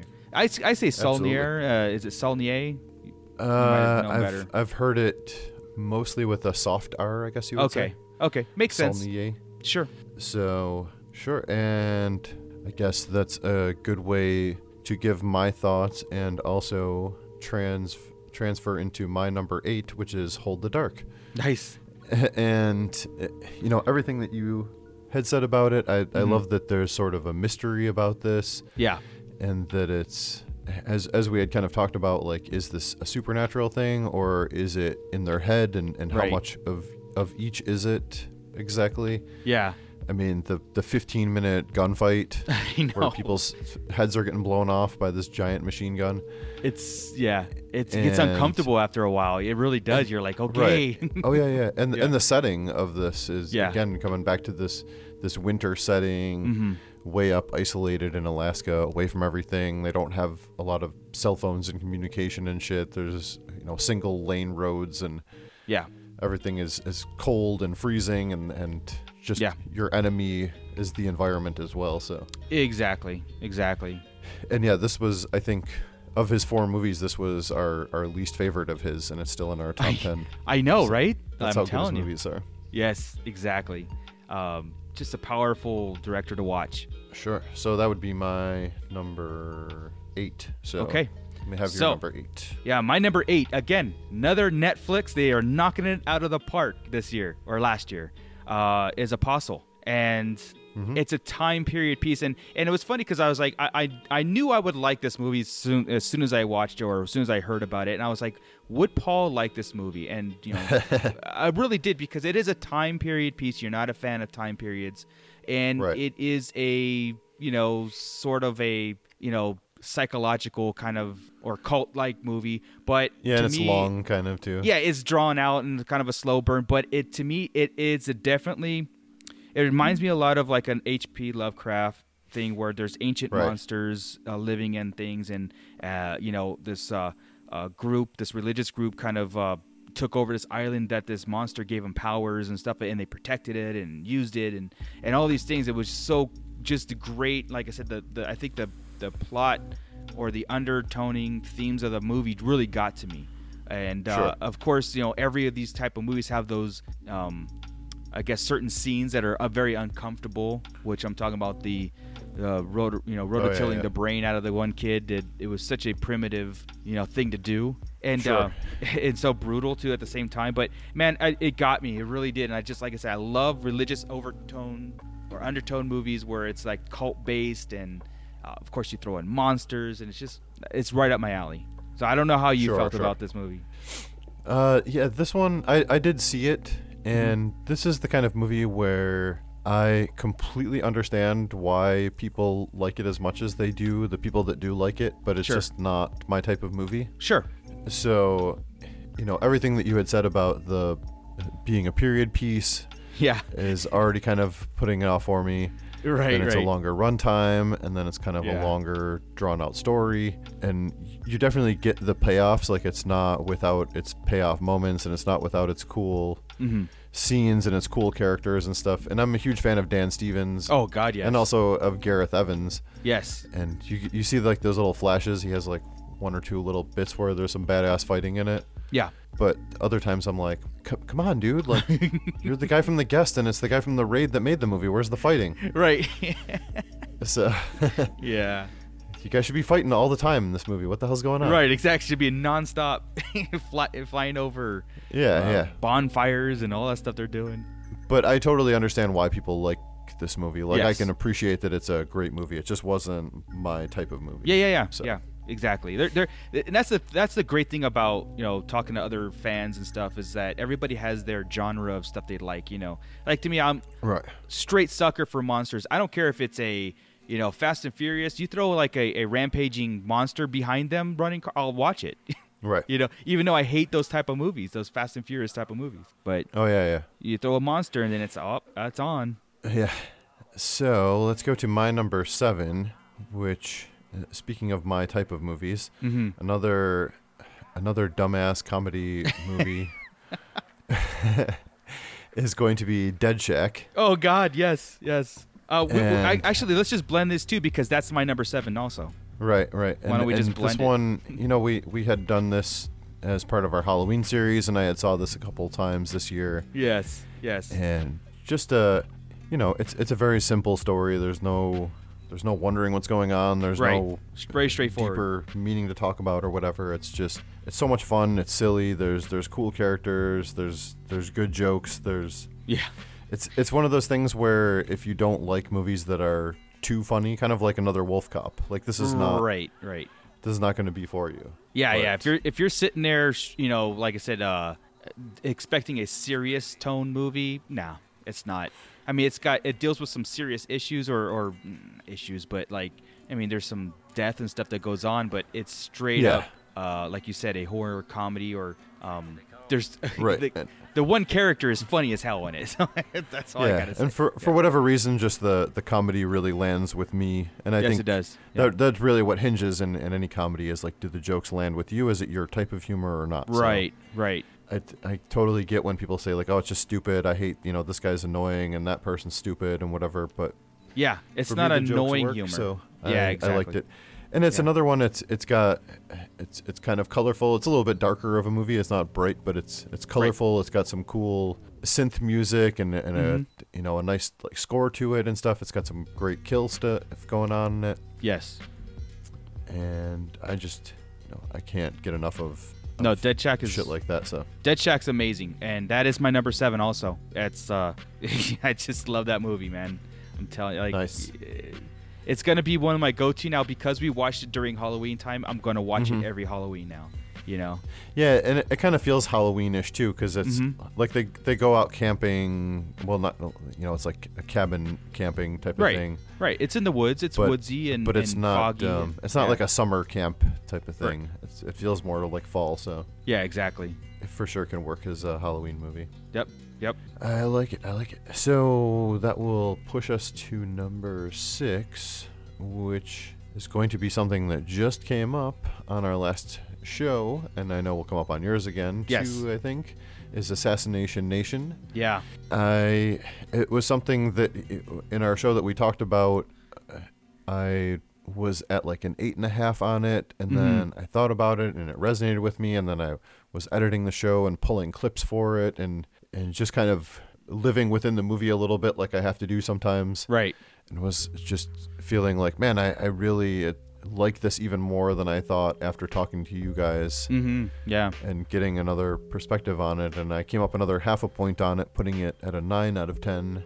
Very cool. Where you guys were with it, and so then that moved it into this position. Yeah, we were like at 9.5, I think it was, or 9s and 9.5, and it was like, it's one of those, again, like I still get tongue-tied trying to describe this movie to other people, and we'll talk about it more, because again, it does come up in a second here, but it's still one of those things where like, I don't know what it is, man, just watch it. Like I just tell people, you just gotta watch it, you know, you see for yourself, and just love how the movie deals with the characters. I love how they deal with like bringing things in the now and not overly stating, like you said, you know, go back and listen to our other show. When we talk about it, when they deal with the transgender person, it's not just this, they make so much attention to it. It's like another person. It just happens to be, you know, transgender, and that's where I think society needs to go to, and it's just a whole commentary on it. And it's just a fantastic eye-opener film, man. Yeah. But and the aesthetics of it are great too. Just the way that we had talked about so much in the episode about how it's like a prolonged rock video with like storylines in between. So yeah, exactly. No, it was definitely fun. So, all right. Well, cool. So my number 6, before we get to Assassination Nation again, is one that you've mentioned in your bottom half, I believe, is The Ritual.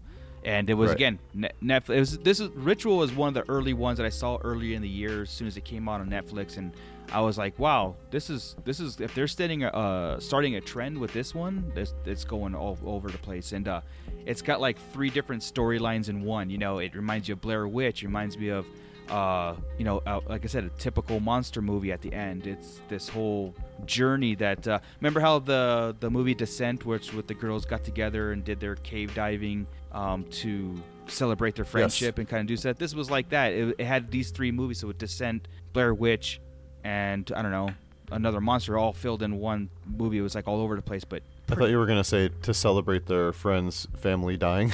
Oh yeah, yeah, exactly. And I was like, damn, dude, you're getting dark like me. No, not quite. They were just carrying on oh man, yeah, the tradition of friends getting together and doing something. So no, it's just, and dying. Yeah, and dying. Yeah. But so, yeah, definitely a badass movie. I man. love it was, like I said, it's complicated, so watching it again really worked for me. And I think you could probably also see that it's not entirely my type of movie. Right. Because of some of the elements of it, but then there's also parts of it that are my type of movie. So yeah, I don't really know what my type of movie is other than dumbass comedy. But I guess that's my archetype. If I had, I mean, just a little bit tangent here. If I had to choose your type of movie, I would say more of that French home invasion torture style movie is like your forte. But you also like the goofy, tongue in cheek, comedy movies too. Like another Wolf Cop too can do it too. Right. Yeah. Sure. Well, and speaking of another semi-fringe-ish horror movie, my number 5 is going to be something we also just reviewed. See, it was so complicated because this stuff just kept being like, now I'm in your top 10. Now I'm in your top 10. I know. And that is going to be Revenge, which is totally my type of movie. It's it's semi-grounded with maybe a little touch of enhancement, but it's basically a female Rambo. Yes. That fucking just massacres these people in a bloody ass way. Yeah. And it's super bright and it's super colorful and it's just a very appealing movie all around, whether it's aesthetics or the intensity of it. It's just an awesome movie. I really love this one, and I think I maybe slightly insensitively describe it as the most fun you can have watching a rape revenge movie. Right. But I don't know how else to describe it. It's you know what? It's because the people get their just dues. That's why. I mean, it's satisfying. Sure, yeah. It's satisfying in that way. Yes, yeah. Yeah, I did. You know what? It's funny because I didn't have this movie in my top 10, and it's not anything taken away from it. I would think it was just I liked other movies better, and I suffer for a little bit sometimes of it's still too new for me. I need to watch it a little bit more to make that kind of judgment because we just watched it, But I had that problem with Unsane and stuff, but Assassination Nation hit me so well that I had to. But Revenge might need a little bit of time to marinate. Sure. Well, and I think what a lot of people have, kind of the same thing that you and Crystal had felt a little hung up on too, is the transformation where she becomes so adept at doing everything. Yeah. And I think all of a sudden because she's of the survive. Yeah. Well, I think the presentation of what that movie does versus say something like Assassination Nation, all of a sudden these high school girls become super badass as well. Yeah. And you could be like, well, that's bullshit. But that movie is presented as so hyper stylized fictional. Correct. Where the other movie feels so super fucking real. Yeah. And it's like, well, so it's super real, but then it kind of becomes a little bit, not supernatural, but it extends itself slightly at that point. And that's where you have to go okay, well, now it falls into action movie territory. Yeah, exactly. Where people just all of a sudden know how to do shit because it's an action movie. Exactly. She already knows how to cauterize wounds and stuff. It's like, wait a second. And that's kind of like you had said, that's kind of my shit. I like the action and fighting and revenge and vengeance. Yeah. I have a a deep love for movie vengeance. Yeah, very cool, very cool. But hey, that's like I said, that's your type of movie too. You know, that's one of those things where I go, yep, that's a Paul movie. All right. But what's your number 5? My number 5 is Assassination Nation. So I mean, nice. there's a lot we can say about this movie. You know what I mean? But for all the reasons that we just brought up, and from what you know, what you brought up, I love it. I love the movie. I love how raw it is too. Like it's very you know, in your face, raw. Like when we were talking about it. Just one quick thing to say about it. It's like it hits you in a place of, I don't know if you've seen that movie Kids from a long time ago, where it's like shocking because kids having sex and stuff. And it was like, I've seen it, but I don't really remember it because I saw it so long ago. You know. Yeah, it's like that teenage thing is where it's like, oh, this stuff doesn't happen. You know what happens because you grew up in that, but it's one of those things you don't want to think about shit happening. And what Assassination Nation does a good thing is putting in what these teenagers are up to and how society is, what they're really up to, and that whole privacy issue about your phone being leaked and all the pictures that you took and all the the correspondence that you said about talking dirty and all these things that come about. It's like, yes, these things happen, but you kind of put it in the back of your mind like, not my kid, you know what I mean? But right. You know what's happening. Yeah. And if you want to hear us talk about the movie for like 45 minutes, just listen to the last episode. There you go. But yeah, that's a very cool one to kind of fall into our lap right at the end of the year there. So my number 4 has already come up once here, and that is going to be the new Halloween movie. Yes. Or I guess just Halloween. It's not called the new Halloween movie. That would be a terrible title. The new Halloween movie. The new Halloween movie. Here we go. It could be one of those parodies, like how every year there's something that comes out, and then like something that will be in the theater, and then there's a parody, not parody, but there's something that has like the same name. Oh, right. So they'll be like The Nun, and then they'll be like The Sinister Nun. The Sinister Nun. Or something. Yeah. And it has like kind of a similar look to it, and it's like tries to trick people into streaming it. Yeah, exactly. But somebody should make the new Halloween movie. Right. Have a guy in a goofy white mask on the cover. People will be like, oh, shit.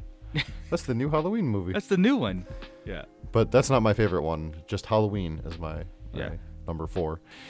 And yeah, it's a lot of fun to me to go back into this universe, like you said, and kind of just update everything and see the way that they created this backstory.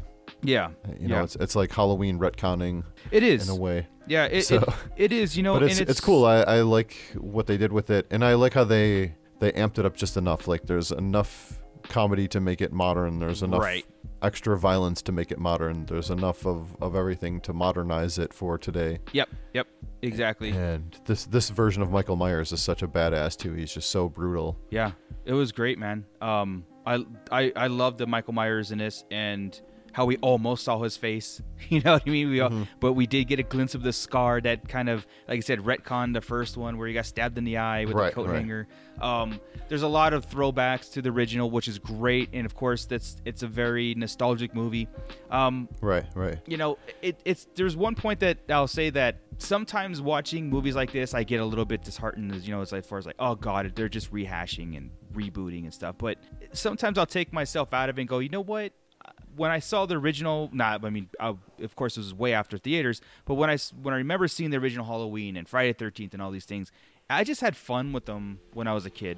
And this movie brought me back to that. I just had fun with it. I don't have to psychoanalyze it. I don't have to like break it down and go like, continuity stuff. I just trusted that the director and the writer just did that job for me. You know what I mean? Because it was in that same family. And it had John Carpenter's blessing too, so which helped me. Sure. Yeah, and the music was more on that level too, because he was involved with the music, and he was involved with it. Yeah, and he said go for it, green light this thing, and he approved of this movie, and that's what helped me enjoy it better, knowing that John Carpenter had put his stamp on it. Sure. But yeah, definitely a badass movie for me. Cool. Yeah, so my number 4 is a repeat, Quiet Place. We're going to get a couple repeats here, but Quiet Place, I don't know how much more to say about it, but it was up there.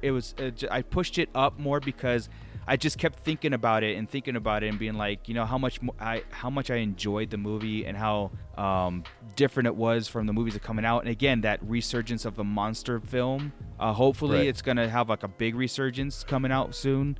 We can get away from some of the ghost stories or the possession, like the haunted house stuff, which I think we are. We're starting to move away from it a bit, but sure. That's why I put it higher, because I'm like, Quiet Place, man. We got to see the monsters. There's a backstory in the living world that we live in. Yeah. I could see it being a TV show. I really could. Mm-hmm. Well, yeah, and not to spoil anything about the way that it ends, but it's something that could be expanded upon for sure. Oh yeah. In one way or another, they could definitely still do something with the universe. Yes. So, all right. So number 3 is going to be Cat Sick Blues, which had already come up on yours. Yeah.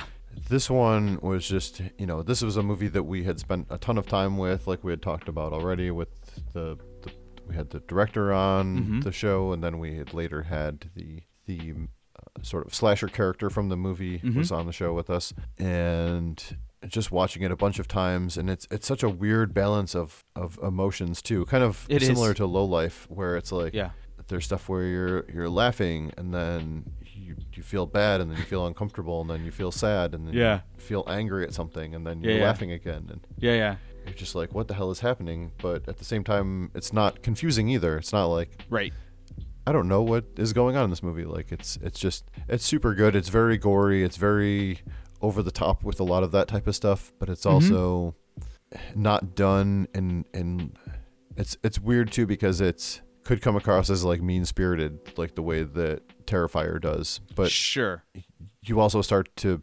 realize that it's not just that, it's more, Yeah, like I said, it's not just that it's a guy trying to kill women. It's other stuff too. So it's a huge, like I said, there's a huge end game involved in this movie, and I think that's what helps it a lot, where it puts it aside from other, it's not necessarily a serial killer movie, you know what I mean? But it is in a way. It's like it is not. It isn't. It is in a way. It's like it's weird. Right. But I just love the end game too. I love the motive for this guy, and what he's trying to do. So yeah, and I for sure think that from especially talking to the writer director Dave Jackson, helped so much with it, because he explained a lot of the stuff and kind of broke down some of the things of what he was thinking, and some of the choices he made, some of the things he may or may not have done, and some of the stuff that didn't make the movie. And so you really kind of see the sensibility behind it, and it's just such a weird, funny, sad, gory, tragic movie. Yeah. But also funny. So. Yeah, exactly. It's got its moments. Like it's what once you feel at ease, then what this movie does great is, like, once it puts you as a viewer at ease, it hits you in the face again with some fucked up scene that you're like, oh my god. Well, they just went over laughing, the top. imagining some of the stuff of Matt in the cat uniform doing weird things. Yeah, exactly. And you're just like, what is happening right now? This is ridiculous and hilarious. Yeah, exactly. So no, it gets you all the emotions. It definitely puts you uncomfortable and then comfortable again. Yeah. But so good, like something that you could rewatch. Yes. For me, a shitload of times too. I just absolutely love it. So. Oh yeah, absolutely. That would be my number 3. Cool. Again, repeat, but this is way higher on my list than it was on yours, and I didn't have any anticipation for it, but it's summer of '84. When I got to see it, I was sad that it ended. Like, I really wanted more of the movie. I really did. It was just, and I can see that. Yeah, it was just, I don't know. It's that. Remember the movie Burbs? It's kind of like that, where you suspect your neighbor of being, at that movie, a satanic, thing. But this was a serial killer, and it's got, the kid. Doing the investigation, and it's a group of kids, and so it's a kid adventure movie doing this, and none of the parents believe him, of course, because I'm not going to give any spoilers away for it, but it's just like this adventure thing going through the kid's eyes, and it's a good mystery adventure for absolutely sure. There's one thing I didn't like on it, and it was one of the deaths on the movie I did not want to happen, but I guess it seemed to me a little bit forced at the very end to be that malicious. But at the same time, I was waiting for it to be a little bit mean. Like, where's the mean spirited gonna come into this? You know, where's the serial killer gonna show his ugliness to it? And it really did it. They really did a good job for it. But yeah, man, I just love this kind of, you know, it was a little slow and you get little tidbits here and there. And like I said, the kid adventure, I thought the acting was superb, you know, and the whole camaraderie. How do you say it? Camaraderie. Oh my God, I'm having a brain fart. I believe it's camaraderie. Camaraderie. Thank you, Jesus. It's not even that late for me. With the group of boys, you know what I mean? Having that where they stuck up for each other, and at the same time they're trying to unsolve this serial killer thing. It was just a great film, and I wanted another, you know, half an hour and maybe another hour to it, just because I was like, oh man, it's almost over. I don't want it to end. Sure. No, I really enjoyed it, and I think if I watch it again, I will end up liking it even more than I did the first time. And sure, it was definitely nothing taken away from it, just that it, as you could see from kind of the tone of the stuff on my list, is a little, for the most part, stuff that has a little bit more enthusiasm to it overall, I would say. And some of the slower movies I have in kind of the lower half of the top 20. So sure. Well, I think it's I totally want to watch it again, though. Yeah, I mean, like I said, you had your expectations because Turbo Kid's like one of your favorite films, right? It's almost like, you know, George Lucas did Star Wars, and then he did Red Tails, and you're like, what? Yeah, you know what I mean? Like, what? This isn't Star Wars. You know, it's like, no, sure. Of course it's not. Yeah. Right. All right. So down to the top 2 here. Number 2, and this one, it was so tough for me because I only got to see it in the theater, and I really wanted to see it again. It's just not available, and that is Overlord. Yeah. I went to go see it. I went to go see it with my kid. I had seen the trailers when we went to see something else and was like, oh, that looks really cool, and he was with me, and we're like, it was coming out, so we went to go see it. And I don't know that it lasted a super long time in the theater, but it was there for a little while. So yeah. But it's just, I mean, it's a little bit period PC because it's, I think, World War II, and it's Nazis, and it's a war movie, but then it's also not a war movie because there's some other shit going on. Right. And it's very intense, it's very graphic, it's very violent, and it's still in a way kind of fun. And it's, even though it's set in the past, it's technically a period piece, it still doesn't feel as slow as say like more of those gothic period pieces. Right. Are a little bit more slowed down for me. So yeah. No, just a super intense.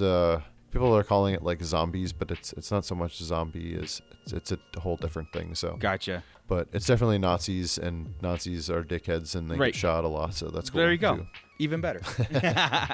Yeah, even better. I miss this, man. I miss it. But at the same time, I'm very, like I said, I'm anxious to watch it. Like, because I've heard, you know, you talk about it, I've heard other people talk about how it's really good. Right. Yeah, I just, like, one of those things, you know, I'm ready to go see it in a movie theater, and it was gone. And it was like, oh shit, you know. But I'm like, it'll come on video on demand soon. But I'm waiting for it. But everything that I heard about it and everything that you've talked and everything, I'm like, I'm very hyped to see it. And I'm sure that if I saw it for this list, it would definitely be on there because it is. I love war movies too. Sure. You know, and then you put monsters in it. Yeah, man. Well, yeah, it's cool with that war movie style where it has the different characters, so they kind of go through and give you little pieces of them, so you kind of get to know the characters, and it's the group of guys thrust together, so then they're slowly unpacking each other and getting to know each other and developing trust over time as well. So gotcha. Cool. It's got a lot going on, but definitely the body horror and shit is ridiculous, and then a lot of war horror of people getting shot and killed that way too. Even better. I mean, not better that it happens, but it's just that action, you know, stuff where it's raw in your face and shocking. Yeah, it's cool. All right, so what is your number 2? My number 2 is Ravenous. This is the movie that you've been telling me to watch, and I watched it. I was like, holy shit, this is good. Another zombie movie, but god damn it, like ever since we watched Girl with All the Gifts, and then, you know, with me, Cargo, and then Rabbit, it's like these zombie movies are becoming so like just interesting. You know, it's yeah, like weird almost. Yeah, you know, it has different spins on what the monsters are, not so much where it came from, but what they are. Exactly, you know, and all of these movies give us this glimpse of like it, you know, just like how the original Night of the Living Dead was. You're just thrust into this world. You don't know where it came from. It's not the beginning. It's not the outbreak. You know, it's not like World War Z where everything's happening and you're getting a panic. It is, you're in this world and they're just surviving. So you get, again, it's that human drama with the zombie background, like Walking Dead. That's why it works so well. But this movie is fucking weird too at the same time. Like there's stuff in it like I'm going, oh, okay, I need to read something. I need to talk to somebody. What is going on here? You know, so sure. So, which is great because when it ends, you're like, you get the chance to like pull someone aside and talk about this movie. It's like, okay, what is your theories behind it? Why were the zombies stacking chairs and tables or all their belongings into these pillars and they would sit there and stare at it? You know what I mean, though? Sure. It's a good movie, man, and it's just good too. The acting's fantastic. Yes, right. So my opinion can also spin into my number one movie of the year, cool. Which is something you might have heard of called Ravenous. Oh yeah, the chair stacking zombies. Yeah. So I had watched this a few times, and I was actually reading some stuff about like the director was interviewed and a few people's kind of interpretations of things. Yeah. And not to like give a full-on review or anything of it, but a lot of it has to do with the zombies retaining their most sort of primal human instinct to collect and worship right something and sort of like fetishize or idol worship type of situation. So, and then a lot of the stacking is I have to go back and watch it again now that I read this shit now, because a lot of the stacking also kind of plays into the size of the stacks has to do with the sizes of the groups, because everyone brings something to this and adds to the thing, and the bigger the stack, the bigger the group of monsters surrounding it. So gotcha. Yeah, but the big thing was about these zombies sort of retaining a piece of their humanity to some degree, which you see they're like smart zombies. They can stop and they can wait for someone to kind of fall into a trap. Yes. They run around fucking screaming and making these haunting, horrible noises. Oh, I know. That's so good. And they're obviously hearing sensitive, so I had kind of joked that it's like A Quiet Place with zombies. Right. But also spoken in French. Right. So, because the whole thing is these zombies make noise, and so everyone is trying to be super quiet because they're sound sensitive, and they're just waiting and listening, and you hear this really faint scream, and then it's like, all right, we got to get the fuck out of here right now. Yeah, the movie did. And there's so much tension like that. Exactly. That just builds and builds and builds. Exactly. Like there's, it reminds me of like the Herd zombie films of back in the day, where when they hit your house there was no escape and you couldn't do anything about it because they were there. And this movie did it several times where you see a forest and all of a sudden you hear that faint scream, and the actors just panic. They go in panic mode and they run. And I'm sitting there going, "Oh my god, dude, they're there, and the danger's not miles away. It's like right there. It's right on the corner." And like you said, the building of that tension was so well done. Doing that. So yeah, man, and again, it makes perfect sense about the whole possession thing, because retaining some of that, because again, we don't know. It's like the traditional zombie in a sense that they rampage and they bite you, and if you're scratched and bit, you turn into one of them. But it's also a different element to it, like retaining stuff and building shrines, like you said, of their personal artifacts and stuff, and maybe that's like their new home. And so well, and that's their sort of humanity too, is that they aren't just like, say, The Walking Dead. They're just constantly traveling somewhere. Right. There's no. Yeah, and obviously those are shuffling zombies, where these are faster moving ones. But these ones just go kind of from their place to place. Yeah. And if they happen to encounter some shit along the way, or it stumbles across them, then they're gonna take it out. And there's just like a lot of kind of weird takes on it, and some sort of extra layers, and some of the stuff that is very similar to other zombie tropes, and some of it that is a little bit different too. So for me, that was a big part of what kept it at the top of my list. Is I am a big fan of zombie movies, but I love that this one kept up the intensity and the gore and the violence, but it also added some human drama, and it also added enough weirdness to kind of take it out of that, oh, this is just like a normal zombie movie. Yeah, man. Exactly. It gave you that talking point. Like, did you see Ravenous? Yeah. Okay, man. What was your take on why they were building these things? And how did they get way up there without collapsing these those shrines, you know? I know, yeah. I want to see a scene of how they were building them. Yeah, exactly. We need like an extra footage. Yeah. A behind the scenes thing. But that makes it even better. Like, it just leaves it a lot up to your imagination, and I love that. Right. You know, it's not just like A to B. And for the second year in a row, my number one movie was a French-speaking movie. Yeah. Although this one was French-Canadian, and the other one was French-France. French. Yes. Yes. Yeah. Well, France, cool, man. French. Yeah.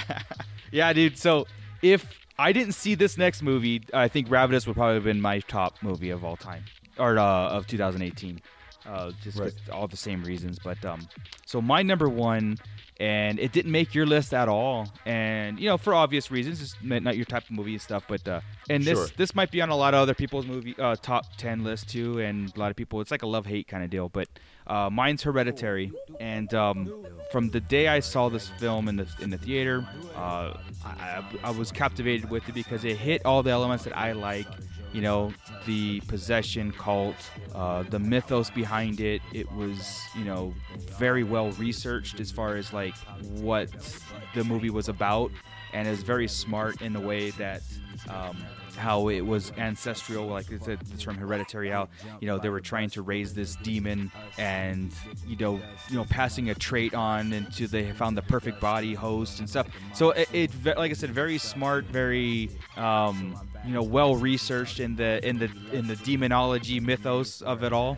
You know, to do it. I didn't even know. I think what shocked me most about Hereditary was I went into it not knowing a thing about it, and when I saw it, I was like, wow, that was cool. So I didn't have any, you know, preconceived notions of what I was expecting to see. You know, all I see was whatever the trailer showed me, some guys on fire, so, you know, whatever. And so but yeah, you know, I just liked it. I was captivated with it. I just really was drawn to it, and I was like, man, such smart. To me, it was like a smart movie. And a lot of people can, you know, they do disagree. And like, I know Chris, who I'm on the Starlight Digest with, he hated the movie. He absolutely hated it. And I was like, you know, my defense is, well, you didn't understand it, you know. But no, I just that's just to be mean.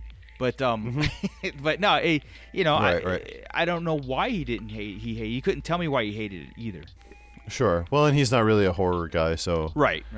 Maybe that had something to do with it. Yeah. I mean, for me, it's like a couple things. So it was so much of a like real Oscar-worthy drama type movie. Sure. That I'm not necessarily a fan of that deep of a family drama. A lot of that stuff is just kind of lost on me. Like, I just don't connect with those emotions. Yeah. I mean, even from like, I mean, you know, I joke about with my kids and whatever, but even just kind of growing up, like, I don't really have a lot of like this deep emotional family history or anything. Like, I don't really have a lot of connection to my family. Was always there. It's not like, I don't know, maybe I'm just like emotionless or something. About that sort of thing or something. But it was that type of movie, so I get why everyone is saying, you know, this should be nominated for an Oscar or whatever kind of awards movies get, and it doesn't take anything away from it as far as being that type of movie, but that's just not my type of movie necessarily. Yeah, exactly. But the stuff that was the horror movie about it, I did like in it. Yeah. But it was kind of split in between so much of the other stuff that I understand why people like it, but it just doesn't do that much for me. Yeah. But yeah, I totally didn't hate it. I think I gave it like a 7 or 7.5 or something. Yeah, you definitely have to. There's definitely some badass stuff in it. Yeah, of course. Yeah, like honestly, you definitely have to be kind of invested when you watch these type of movies where it's you know, almost like, okay, so it's almost like Rosemary's Baby, The Omen, I can name a lot of 80s movies that are into this, like where they did like these cult switches where, there's a lot of that kind of undertones to it. You kind of have to be invested into it and go for the slower burn, I guess that the religious overtones a little bit on it too. Sure. You gotta, you just kind of expect like a faster pace kind of stuff. You have to kind of buy into it, and they really do milk it with the family drama. What the dad is so disconnected that he's like such a not a forceful guy, and like to me in Hereditary, I just wanted to shake the dad the whole time because he was arguing about stupid things. It was like, look around you, your kids are dying, and all you're doing is crying in the corner. You have to like, do something about it. But I think that's what it meant to be. It meant to weaken him as a character. And like I said, we can go into this whole podcast about it. Hereditary. It's to me, there's so much there. There's a lot there. And right. Like I said, I just didn't like any of them. So yeah. Yeah. So, and like I said, I really appreciated the mythos of the film too. So, I wanted them all to go driving with that kid and get their head knocked off. Yeah, exactly. Well, see, and like, people, I like one of those things where when that scene came up in the movie theater when the girl's her head got killed, knocked off, and there's a reason for it. You know what I mean? There's a straight reason for the decapitation scene. It wasn't just for shock value, right. And it had to all do with Payman, so. Right. Yeah, but man. It wasn't funny. It wasn't funny. No, it was not funny. I don't think there was a funny moment in this movie at all. I mean, at least Ravenous, he had the bad jokes he was telling, right? Yes, that's right. There was some funny moments. Yeah, exactly. That was just to calm the tensions. No, this was a very Hereditary is a very serious movie. And that little girl in Ravenous was like the cutest little kid I've ever seen in my life. Yeah, no kidding. Oh my God. I was like, Jesus Christ, that kid is so goddamn adorable. Yeah. Like even I would save that kid. Oh shit, yeah. But that was a lot of fun. I think yeah. we had done enough homework to feel justified in our list here, and hopefully this wasn't too terrible for people to listen to us talk about 100 movies or whatever this was. Right, exactly. I think, I don't know, we could read back our top 10 sure before we close out here. And so I will start with 10-1, Tragedy Girls, Another Wolf Cop, Hold the Dark, Dead Shack, Assassination Nation, Revenge, Halloween, Cat Sick Blues, Overlord, Ravenous. Nice. So yeah, I love that we have repeats on here. So my 10-1 is Halloween 2018. Okay.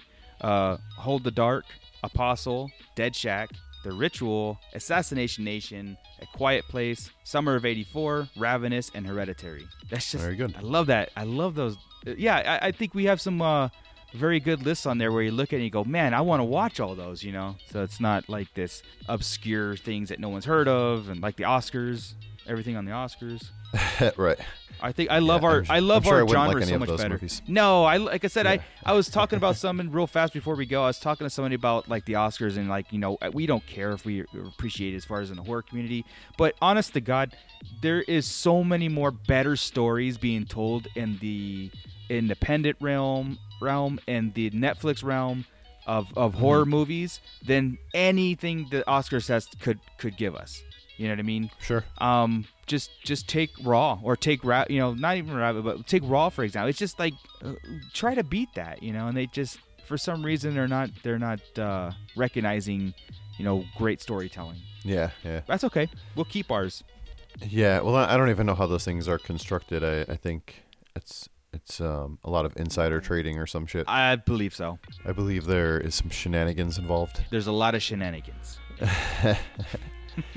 But yeah, I think that's going to do it for this episode. So we are going to be back in about a week or so with another episode we're working on. I have to kind of confirm everything, so I don't want to announce anything too far ahead here, but there's a couple other things in the works as well. So definitely going to be a fun February here that we have coming up on the show. Yes. And I think obviously you know where to find the show, but if you would like to hear any of the other shows that are friends of ours, if you don't follow us on one of these networks, then please also support our friends on the Legion podcasts, Raw Live and Unedited podcasts, and also on the Padded Room Network. They are all networks that carry our show as well, and so we like to support our friends on all of those. And if you have a moment to leave us a rating or a review on iTunes, that would help quite a bit as well. But I think, do you have anything else before we sign off here? No, that's it. I know that by the time this comes out, I've already been doing guest spots, and so I can't, because I think this will come out after I do them. So there's a couple guest spots that I'll do. Yeah, so no, man. Yeah, thanks for listening, and anybody who wants to drop us a review, I love it, because, you know, we want to know that there's somebody else on the other end listening, which I know there is. Sure. I know there is, but, you know, it helps us to reassure us, you know, to see that we're doing the right path. And any kind of, you know, suggestions or criticism, hey, man, bring it on. You know, let's talk and see how, you know, we can continue just having fun with the show. I'd love to hear from it. Sure. All right. Well, yeah, thanks everybody, and we'll see you next time. Bite my tongue, bide my time, wearing a warning sign. Wait till the world is mine. Visions I vandalize, cold in my kingdom size. Fell for these ocean eyes. You should see me in a crowd. I'm gonna run, there's nothing to help. Watch me make them bow, one by one, one by. You should see me in a crowd. Your silence is my favorite sound. Watch me make them bow, one by one, one by one. Count my cards, watch them fall. Blood on a marble wall. I like the way they all scream. Tell me which one is worse, living or dying first. Sleeping inside a hearse. I don't dream. You say, come over, baby. I think you're pretty.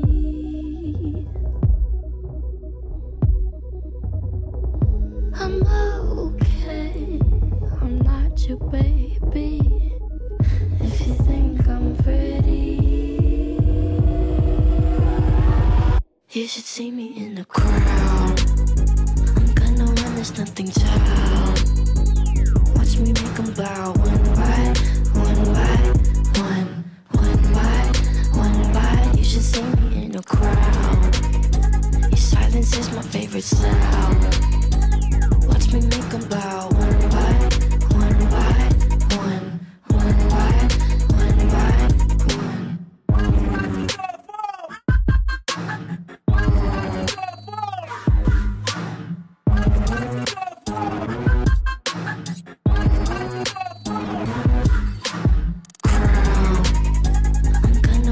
Nothing to help. Watch me make them bow, one by one, one by. You should see me in a crowd. Your silence is my favorite sound. Watch me make them bow.